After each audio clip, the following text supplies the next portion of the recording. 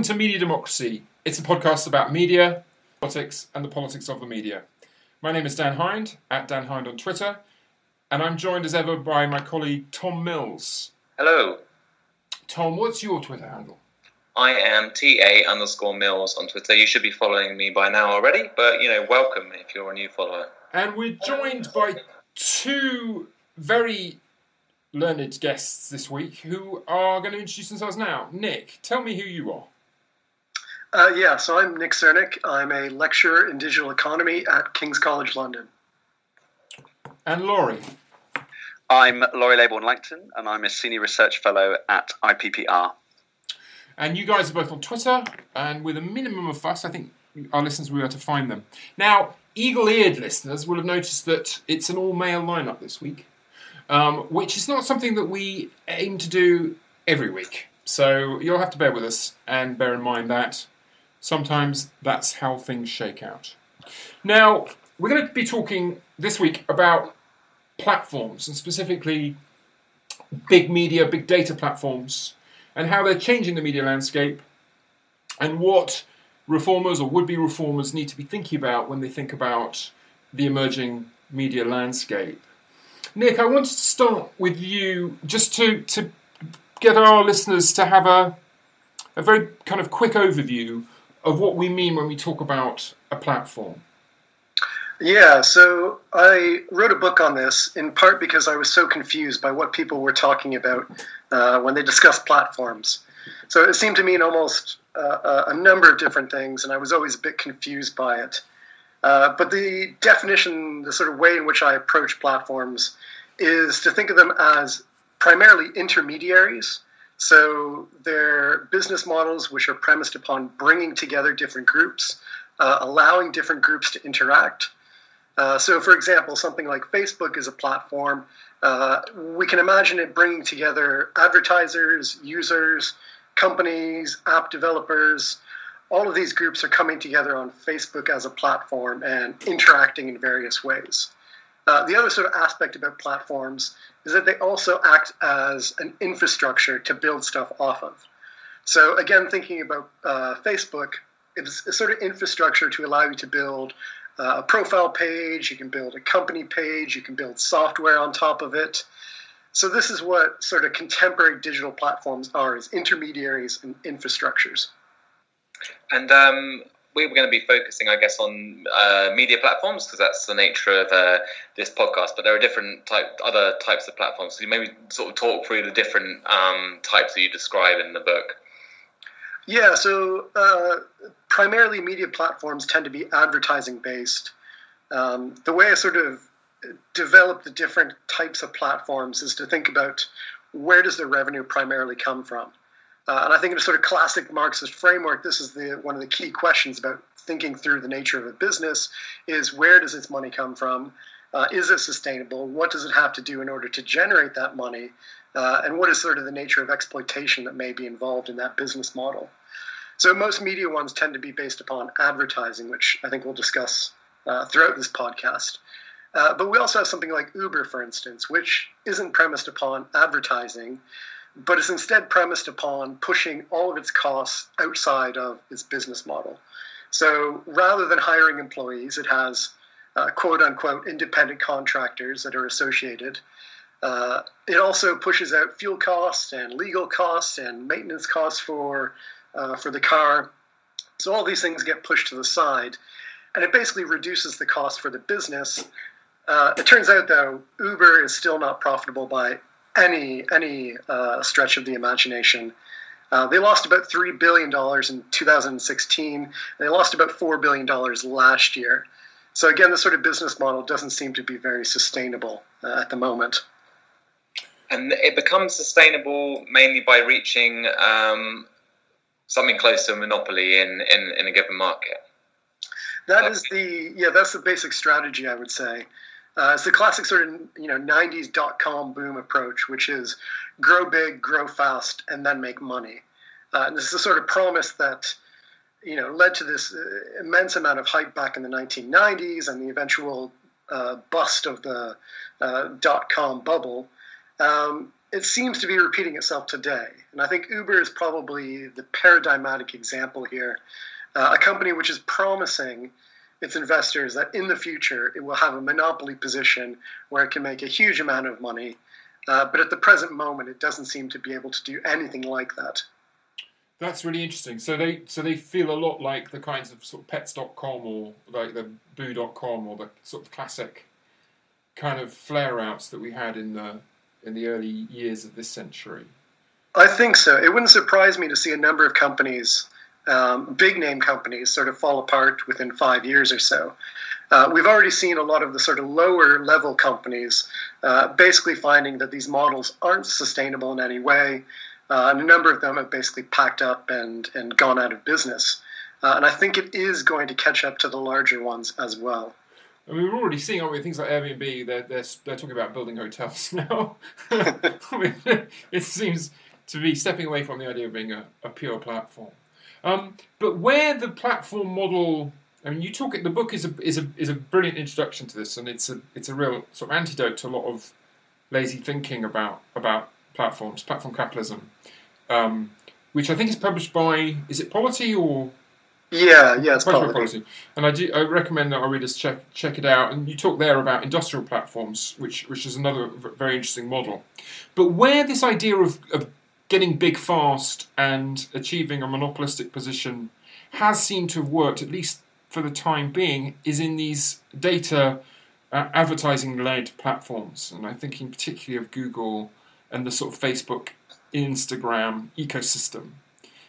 Because I guess increasingly Facebook and Instagram seem to be operating as a sort of hybrid monster.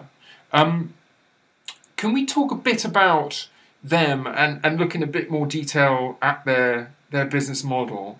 And, Laurie, how would you see...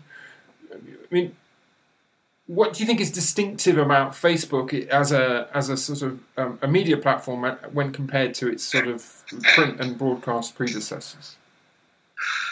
I think that it's driven fundamentally by a business model that's about extracting as much data as possible, analysing that data, and then using the outcomes of that analysis process to then sell ever more effective advertising to advertising agencies.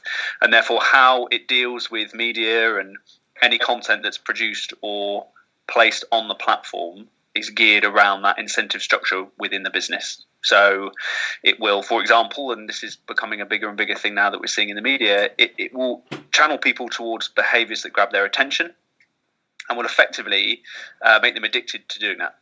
And therefore that provides an enormous amount of interesting incentives for people in the media or those wishing to win the battle to grab users' attention on the platform. The sensationalization of the news content itself, of the headlines, of that content, of the kind of topics that it's dealing with. And the hard, dirtier end of that we're learning more and more about is the kind of stories that are then placed within potentially sensitive political moments, including elections. So obviously what we're seeing with more and more revelations about the kind of content and the effect that it's had around the American election, and then with Brexit as well, shows the real hard end of where that incentive structure for both the business is channeled by, it's where it's get its revenues from, as Nick says, you should always look for that, is then having this enormous effect on those who are gaining access to this. Now, we've always seen the revenue model of organisations, entities in the media world has driven the kind of content that's being pushed to those who are looking at it. But at the very least, this is disrupting that old order, and it's doing it in ways, at a pace, at a scale that we arguably just haven't seen since, my goodness, paradigm shift moments in the way we access information. So the printing press or other big moments like that. Yeah, it's interesting. It seems to me there is a clear precursor of some of the political economy of an organisation like Facebook in terms of, selling readers to advertisers on a mass scale, where you see in the political economy of, particularly I think the tabloid readers, in terms of the kind of relationships between news values and that kind of long-standing critique of sensationalism and an erosion of serious journalism that went with the rise of the so-called new journalism, in the early 20th century, the development of, the Daily Mail and later the Sun. But I suppose going back to the point about what's distinctive as a platform, those were nevertheless publishers, right? Which seems to be at the level of political economy the big distinction. Is that right, Nick? Yeah, I think that is true. I think the fact that Facebook and Google are more like distributors than publishers means they're playing a distinct role within the political economy of this situation. I think one of the other major differences as well is the focus on metrics to an unprecedented degree, in the way in which particular metrics end up driving the content that's being produced, the audiences, and drives the entire sort of back end of the advertising world that's sort of producing revenue for these companies. I think that's going to an intense new degree.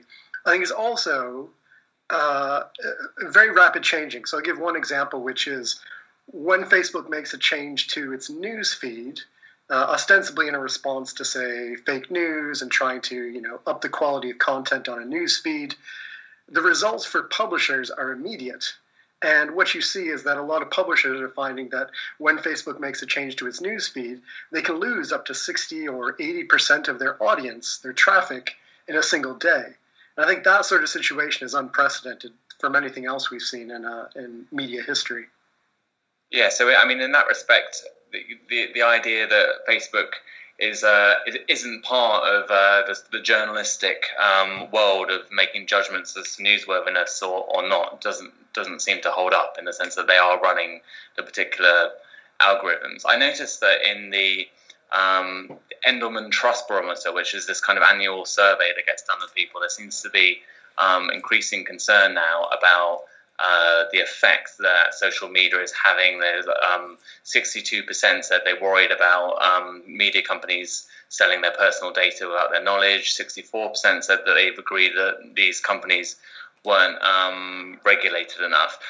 Before we get on to the question of accountability and alternatives, Laurie, I wanted to go back to your point about the scale and the extent of the monitoring and the data extraction that's going on. I mean, we can't really imagine these companies operating and respecting privacy, can we? I mean, it's fundamental, really, to their business models. Well, exactly. And in some respects, want to abolish it completely, at least in how private your relationship is with them. So extracting as much data from as many sources across as large a population as possible will always remain, at least in the current configuration, the business model. And that's the extent to which that is happening or going to happen is, we use hyperbole all the time, but is extraordinary. Increasingly now, for example, let's take healthcare. So you've got all these wearable devices that are downloading as much data as possible on your heart rate, on the exercise you're doing, the number of steps you're doing, and they can infer from a lot of that and other services on your phone where you are and where you're moving and how you do things. That provides a really interesting personal data set on your health. Aggregating that to an enormous extent, and then potentially pairing it or complementing it with existing health data that you get from health services, from hospitals, etc. That provides a data set that you can do a lot of analytics on, and you could, across these, I mean, these data sets are enormous, be able to infer certain health behaviors across populations. So what does that mean in reality? Well, it means that these companies could be, across populations, being able to work out or be better at diagnosing certain conditions than our existing diagnostic technologies that we have in hospitals or GP surgery or something like that, which is placing them at the forefront of providing healthcare. And this is great for them because it opens up another front in which they can get more data and they can analyze that data and can continue to dominate. But it also puts into their wider pool of data, which goes into their existing business model for advertising revenues, etc. Apple find themselves in this particular sector at the forefront because things like the Apple Watch are increasingly adopted by people, And they are hoping to angle, or presumably are hoping to angle themselves to a place where healthcare providers, let's say in America, say, actually, do you know what? This device that everyone's wearing around their wrist works really well. We're maybe even going to subsidize or prescribe patients that they should use these devices. And so Apple wins it becomes the gatekeeper for a lot of healthcare services. And you see this happening over many sectors and many areas of life. And they're all competing, these main platforms, to become the person you use to gain access to those services. How extraordinary. Yeah, how interesting. And this has kind of clear implications for how we think about moving to a notion of a public network or a public platform, which we'll come to later. What I wanted to do with you two now is to talk a little bit about the current, as it were, the current regulatory moment. As you mentioned, Laurie, the victory of Trump in the election last year really kind of crystallized the problem that Facebook has in particular, where it's been insisting that it's an intermediary. It doesn't have an editorial function. And a couple of years ago, Zuckerberg was saying we're just a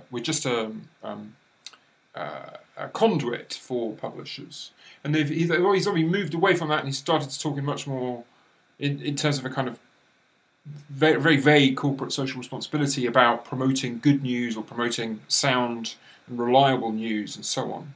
But they're clearly coming under a great deal of pressure from politicians in the US and the UK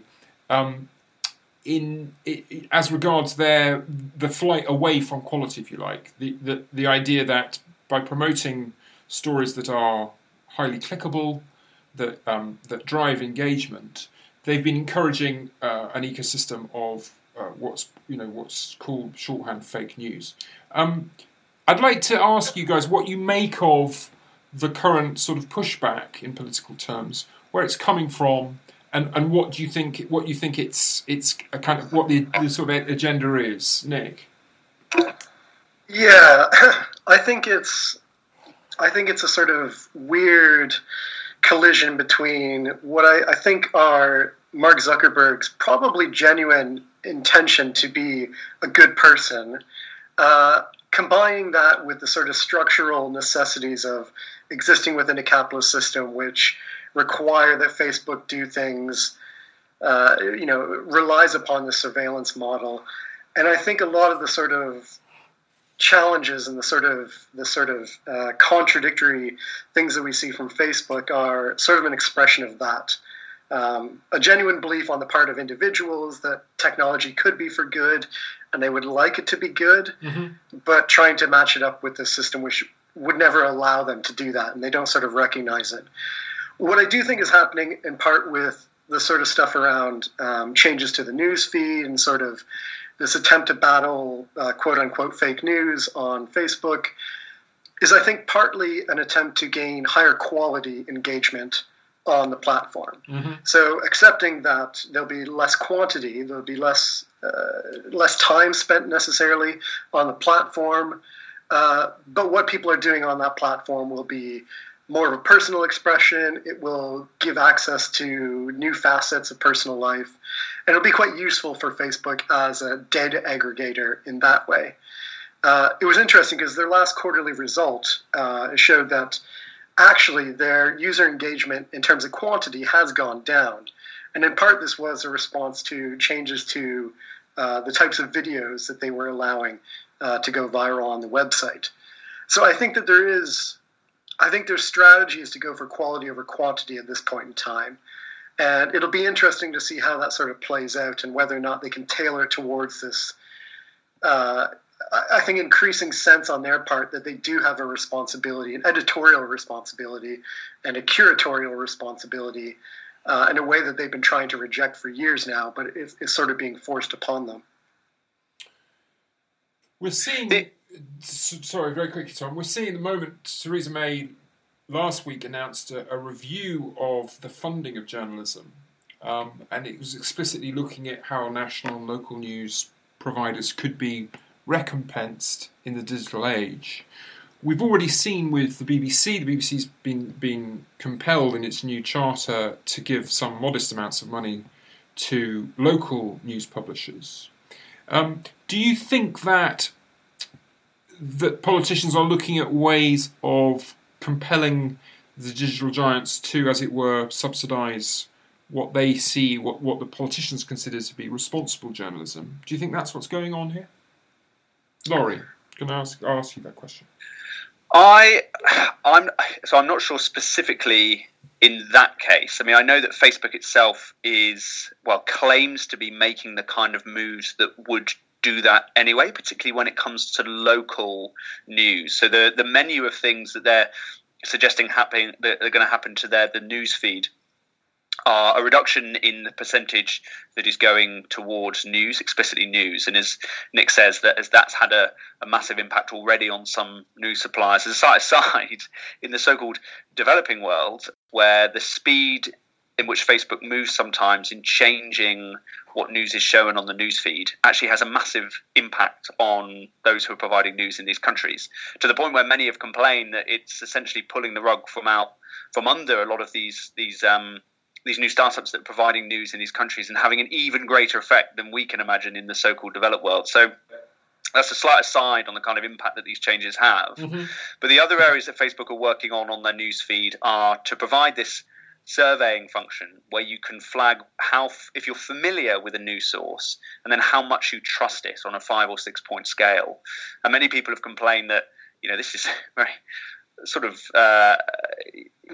low level feedback that you're providing, that's not enough to really affirm whether a news source is one, trustworthy, but two, whether you think it has all the other facets that make a news source worthwhile, like the credibility of its sources and other things. Facebook has come back and said, well, it's a bit more complex than this. We do other more targeted surveys that look at your familiarity and trust from a diverse range of people. We also do surveys to see if things are informative. You think how informative things are. And they're also looking at how relevant news is to you based on your locality. So this is where the local sources of news will be factored into how its news feed works. And all that comes alongside the usual way that they try to understand how worthwhile pieces of content are for people. So through what you click on, you like, how much time you spend on it, whether you share or comment. The really interesting thing, which has remained across Facebook's lifetime, is they provide little to no detail on how all those factors interrelate with each other, what weighting that they're given, which provides us with a sort of astonishingly opaque idea of how they are moderating their own newsfeed. And I think this is obviously one of the reasons why politicians are beginning to weigh in.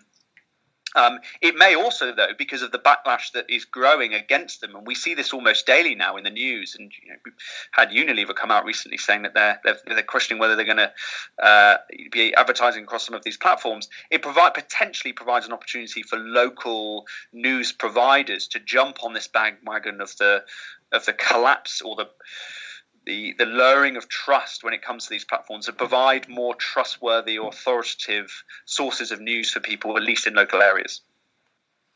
And you would see them doing that, as it were, off the platform or within the platform? So, and this is why I have less knowledge about the technical elements of it. And Nick, I don't know if you know any on this particular detail, but when it comes to their locality sourcing for Facebook, your sort of relevance based upon your locality. Now, apart from the fact that they're not telling us how that works, it may be that there are options there for them. And yes, it may be that they create alternative platforms. So a number of at least cities or sort of local conurbations are starting to create some of these platforms. They have not many people using them, and some are placed on Facebook, but they are at least some of them enjoying high levels of trust, if not just amongst a small group of people. This brings us quite neatly on to the question of what a platform, as it were, economy or ecology might look like, that was driven not by an advertising market or the possibility of making money, but by much more of a conception of information as a public good, information as it were, as a utility, and to start thinking about how we get away from a regulatory impulse or a more woke Zuckerberg, and look more deeply into the sort of the possibilities for public provision.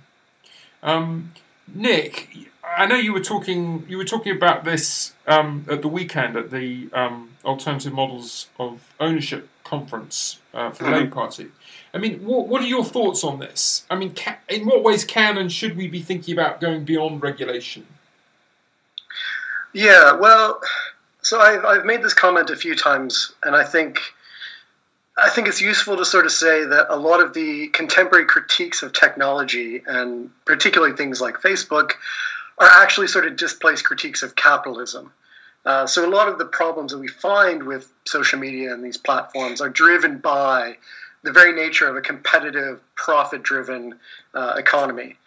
And I think that when you start to realize that, fake news and addiction to smartphones and advertising that is sharing malware and the hijacking of people's computers for cryptocurrency mining and all sorts of things, when you start to see that as an expression of the very economic system that we have, you start to see that, well, regulations maybe aren't sufficient for solving the problems. And I think one of the core issues really is the question of whether or not the internet is profitable and whether or not we're actually introducing massive distortions into it in order to make it profitable for a handful of companies. And it seems to me like that's actually the case, that fundamentally the internet as an open medium, as a place where information wants to be free, is just not subject to the sort of profit-driven nature of capitalist firms.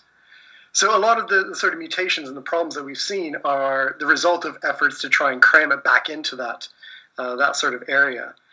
So I think really we should be looking at how do we make the obvious benefits of the internet and social media and platforms, how do we make them sustainable in a way which doesn't have to force them against their own nature to be, revenue generating mechanisms. And that's where we sort of get onto this question of public platforms. I'm thinking about, well, how could general taxation fund these sorts of things in ways which are actively and explicitly oriented towards social goods rather than being oriented towards generating advertising revenue? I mean, do you have any kind of ballpark sense of how much it would cost to run a public network? I mean, I've seen some data on the relatively modest amounts of programming time that went into creating the Facebook sort of operating software. We're not talking about a massive kind of ongoing expense, are we, to maintain public platforms of this kind? Well, so I think it really depends on the platform. When you look at something like Uber, for instance, Uber is relatively cheap to put together. There was a sort of cooperative competitor that took about 6 months and I think a couple $100,000 to build up a platform that could compete with Uber. Right. So it's relatively cheap to do that sort of thing. The problem with something like Facebook is the running costs are much higher. So in terms of building up data centers, having them constantly running, hiring top tier data engineers and stuff to be able to continue to improve upon it and build it and organize it and everything, it can be quite expensive. So I think we need to be aware of that sort of stuff. Okay. Nick, I wonder if what proportion of those engineers their labour is involved in the process of monetizing the platform? To what extent do you think if we were to remove the profit incentive from some of these platforms, that might also remove some of the operating costs? Yeah, that's a good question.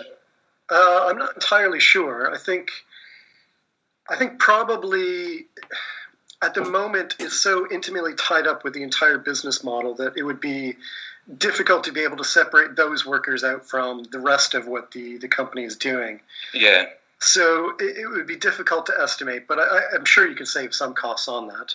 Yeah, because I was just thinking that a lot of the intellectual resources and the labour of these platforms presumably is being put. I mean, particularly with the information advertising based ones, is to do with putting people into.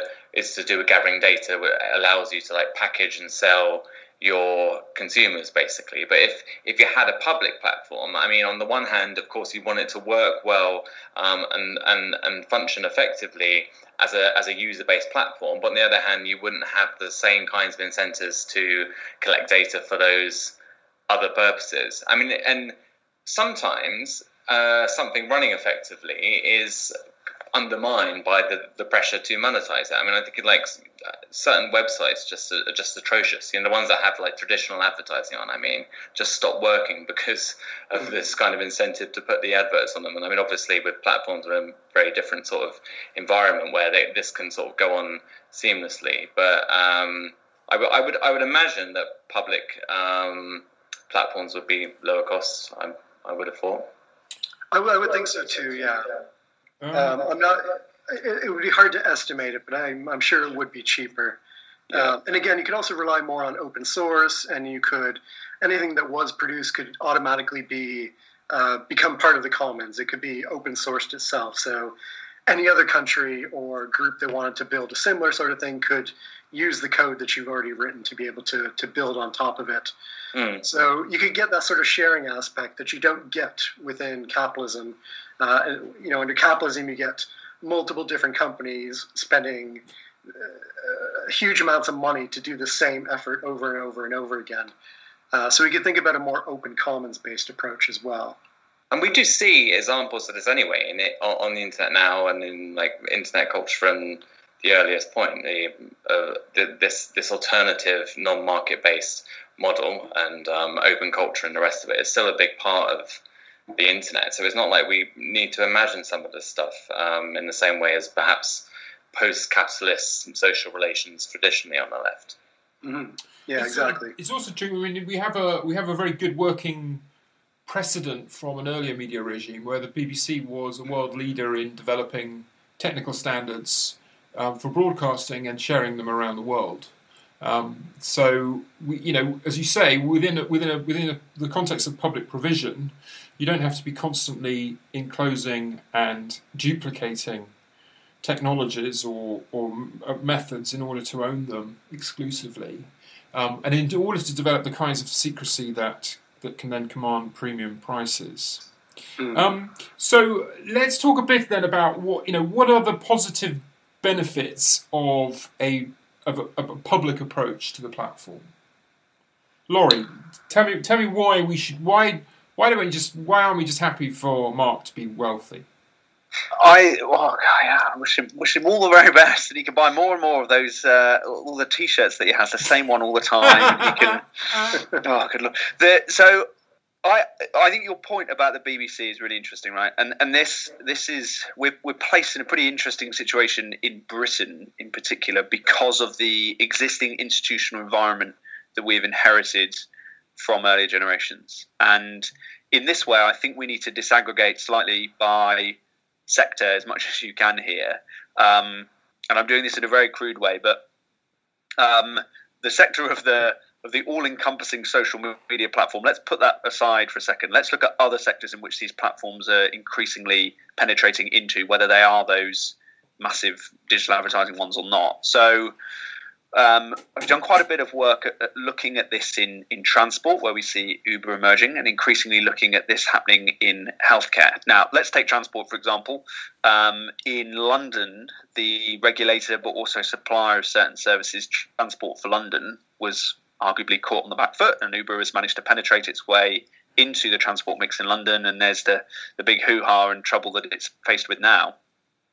We anticipate that the next development will be aggregating these services. So we kind of already get this on Google Maps, because you can go on there and see how to get to A to B. It shows you all the different transport options. What if you applied your travel card to that situation? So in the jargon, this is mobility as a service, and you'd have a pretty powerful platform right there, because you'd wake up in the morning and you'd say, right, I need to get from North London to South London, and the optimal way, dependent on a number of factors, I don't know, price, time, air pollution, how much exercise I get, it will work out for you. And then if you use any public or private transport on there, it just charges based on your monthly allowance that you use, like your phone contract or whatever. Now, there are reasons and barriers there, but there is nothing that, in theory, that should mean that Transport for London shouldn't create that platform. We see a similar thing in healthcare as well. Right now, DeepMind, that has now been bought by Google, the AI company, is taking enormous amounts of NHS data from individual NHS entities and using those to pump into their machine learning facilities and come up with interesting products that they give to clinicians. They will presumably have total control over those products to buy or sell them, and will, if trends continue, position themselves as a potentially a monopoly provider of the real big data health tools of the future. But again, there's no reason in theory why the NHS can't say, okay, you can use these data sets, which there are hardly any of them like that in the world, and you're going to get loads of learnings and your AI is going to get better and you make some interesting products. You can take those learnings abroad, but in the UK, we own those products and they will be public sector things. So I think we need to make sure on the sector-by-sector basis, we're thinking of how the public can step in and already create alternatives or competition in its advantageous position. And of course, in the media realm, you have the BBC. And an interesting thought experiment is if the World Service has provided a public good, arguably, to countries across the world and in the UK as well, what would a digital, fully participatory version of that be, and how would it improve the global public good as well as just that in Britain? Mm-hmm. What do we see as being the major obstacles to actually achieving this? I mean, if it is viable, presumably there are technological issues. There's issues to do with resources. Well, first of all, what's both of your sense of where we are on this in the UK particularly? Nick, what's your sense of where the Labour Party are? First of all. Well, I think we're very much at the beginning of the conversation at the moment. I think that a lot of these issues are more open questions than answers so far. I think Laurie's absolutely right that you need to look at it on a sector-by-sector basis. I don't think there is any sort of universal approach to bringing a platform into public ownership, in large part because these things are... There's different scalar levels, so you've got some which are virtually global. You've got others which are much more locally based. So you think about, well, how do you use, at the highest scale here, how do we use the nation state to bring under power a global platform? And I think there's sort of lots of unanswered sort of questions there. Another sort of major challenge to think about is how do we keep our public data separate from the surveillance state? So how do we keep it away from GCHQ, the NSA? How do we build essentially the legal restrictions which would prevent government from immediately spying on any sort of public platform, but also the technical limitations? So I think we can build technical firewalls between these areas, but this requires a lot of work to do as well. So I think that's one thing we need to think about. Otherwise, we run the risk of like China's social credit system, where basically all this public data is just fed into, a government rating system, which then determines the rest of your life, sort of thing. So those are big challenges that we're only just starting to think about. But I think these sorts of conversations are how we begin that. That's interesting. So because a lot of the comment around this is predicated on the idea that we can kind of stumble through with something resembling liberal capitalism in the digital era, but you see things much more in terms of socialism or barbarism, right? I mean, either we get the hang of this and exert meaningful public control over the data, or as you say, we'll, from cradle to grave, our life chances will be determined, behind the scenes. Is that fair?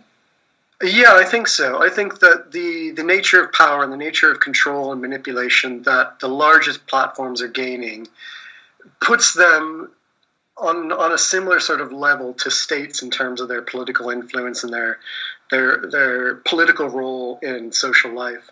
And I think that's only going to get more and more so the case.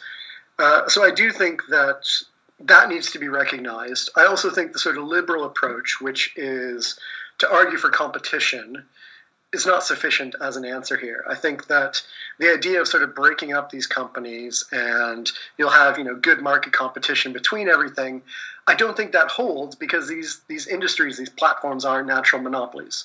The very nature of their business model is to grow bigger and bigger and bigger and block off other competitors. So when you look at history, what we see happening is a monopoly like MySpace comes along, dominates social media, and it gets knocked off by another monopoly, Facebook. So I think this is what we have to recognize, is that competition is not possible here. We need to be thinking about how we bring them under some sort of public control in order to ensure that we have some sort of say over it. Well, this brings us very neatly on to what history will call the Aronovich question. On Twitter, on Sunday, noted Times commentator, a friend of the show, David Aronovich. He's the only person, by the way, so far, who's accused me of virtue signalling. So that's a proud boast I can make. On Sunday, he was reviewing the coverage, I guess, of the Alternative Models of Ownership conference that Labour Party had on Saturday, and he tweeted, "What does democratic control by workers and consumers actually mean? Consumer Soviets elected by mass meetings of passengers and gas customers?" ? Now, this is part of a genre of questions being asked by political journalists, which you might have thought political journalists would be interested in answering themselves. But it is an interesting question. When we talk about public networks, how do we start to think about what public governance and oversight actually looks like? Because when you look at very large institutions which are at least nominally mutual in nature, so you think of large building societies like Nationwide or the consumer co-ops, the amount of leverage or insight any individual member or customer member or whatever you want to call them has over the inner workings of the institution, it's almost sort of homeopathically diluted. So what does it mean to talk about a public network? How would that differ in real terms from a corporate controlled network? Laurie, I'm going to ask you that question. This is where the work on the future of the BBC is so important, because it's not only important because it's about how we're providing ownership and the public voice within the media as these platforms tear through every part of our lives. It's also important because it takes us down that thought experiment of, okay, monolithic, bureaucratic public service. What would a modern version of that look like that respects the kind of things that we would demand of the BBC, but how do we reform it? So the current work that both of you are doing on how we provide much more local input, how we're devolving a lot of decision-making and input into what kind of services and the editorial approach of the BBC, I think is where that's a rich vein of thinking that will provide us with a lot of those answers. For the massive platforms like Facebook and the other major digital monopolists. Again, I would say in other areas, it does differ sector by sector. So to take that transport example again, or the health example, the answer to David's question is, well, we already have these things. Go and look at Transport for London. You remember that. And go and look at the National Health Service. These are areas that increasingly those parts of our economy and society are becoming platformatized, for want of a better phrase. And we already have interesting working models that in the first approximation provide a different direction for these to develop. And then the question for us is how, as the public steps in its existing model, we can reform those models of the public to provide a much more participatory direction that works on a local level, as well as providing the economies of scale that the centre provides. Nick, how would you respond to that question of what publicness looks like in the context of particularly of a platform economy? Yeah, I mean, so institutional design is not really my forte. But by the way, I don't think it is anyone's. By the way, I don't think the English has long since given up on that. Not David Aronovich's either. Yeah, certainly not David's. Yeah, no, that's a fair sort of caveat. Yeah.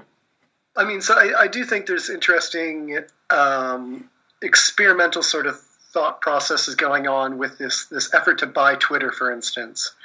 And I think that, the question of the public, if the public is not just immediately seen as the national citizenry, but is instead constituted through various other means, then we can start to see the public of a platform as being a much more distributed global entity than we typically tend to think of it.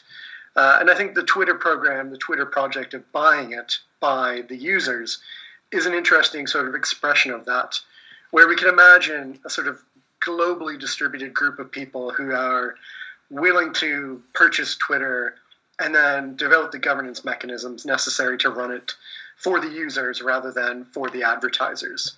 Which, the first thing would be ban the Nazis. The second thing would be ban Trump, although that might actually be in the first one. But, there's a whole lot of easy things that could be done, and we can imagine the users being able to come together and organize and run Twitter in a much more user-friendly way. Which, again, I think is sort of an interesting experiment about what it might mean for the public to run these things. Can I just say as well that we must always remember that the pressing need to work out the solutions to these kind of questions. Again, to turn to the so-called developing world, you were referring there to the kind of social credit model that we're increasingly hearing or fearing is coming from China. I would be interested and are very open to anyone arguing against my suspicion that because there are big platforms built in China that are social media platforms, and increasingly there is a bit of a rush to put these platforms into, for example, nations across Africa. And Facebook is competing, and they will be competing against the Chinese platforms.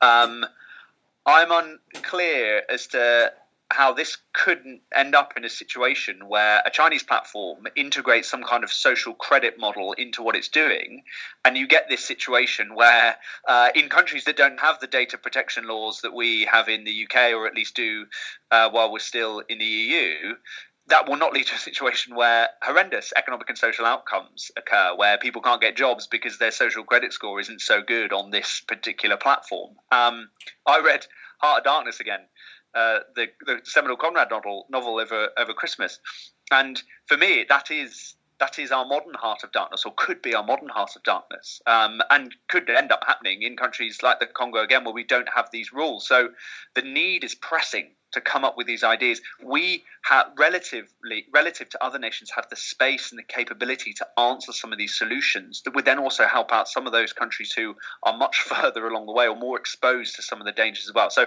I want to stress that the need is pressing.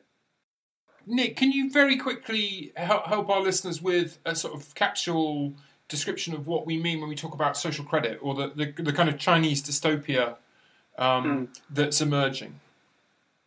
Yeah, so basically the idea is that these major Chinese platforms, Tencent and Alibaba, through this app WeChat as well, basically collecting as much data as the Western companies that we're all used to are collecting.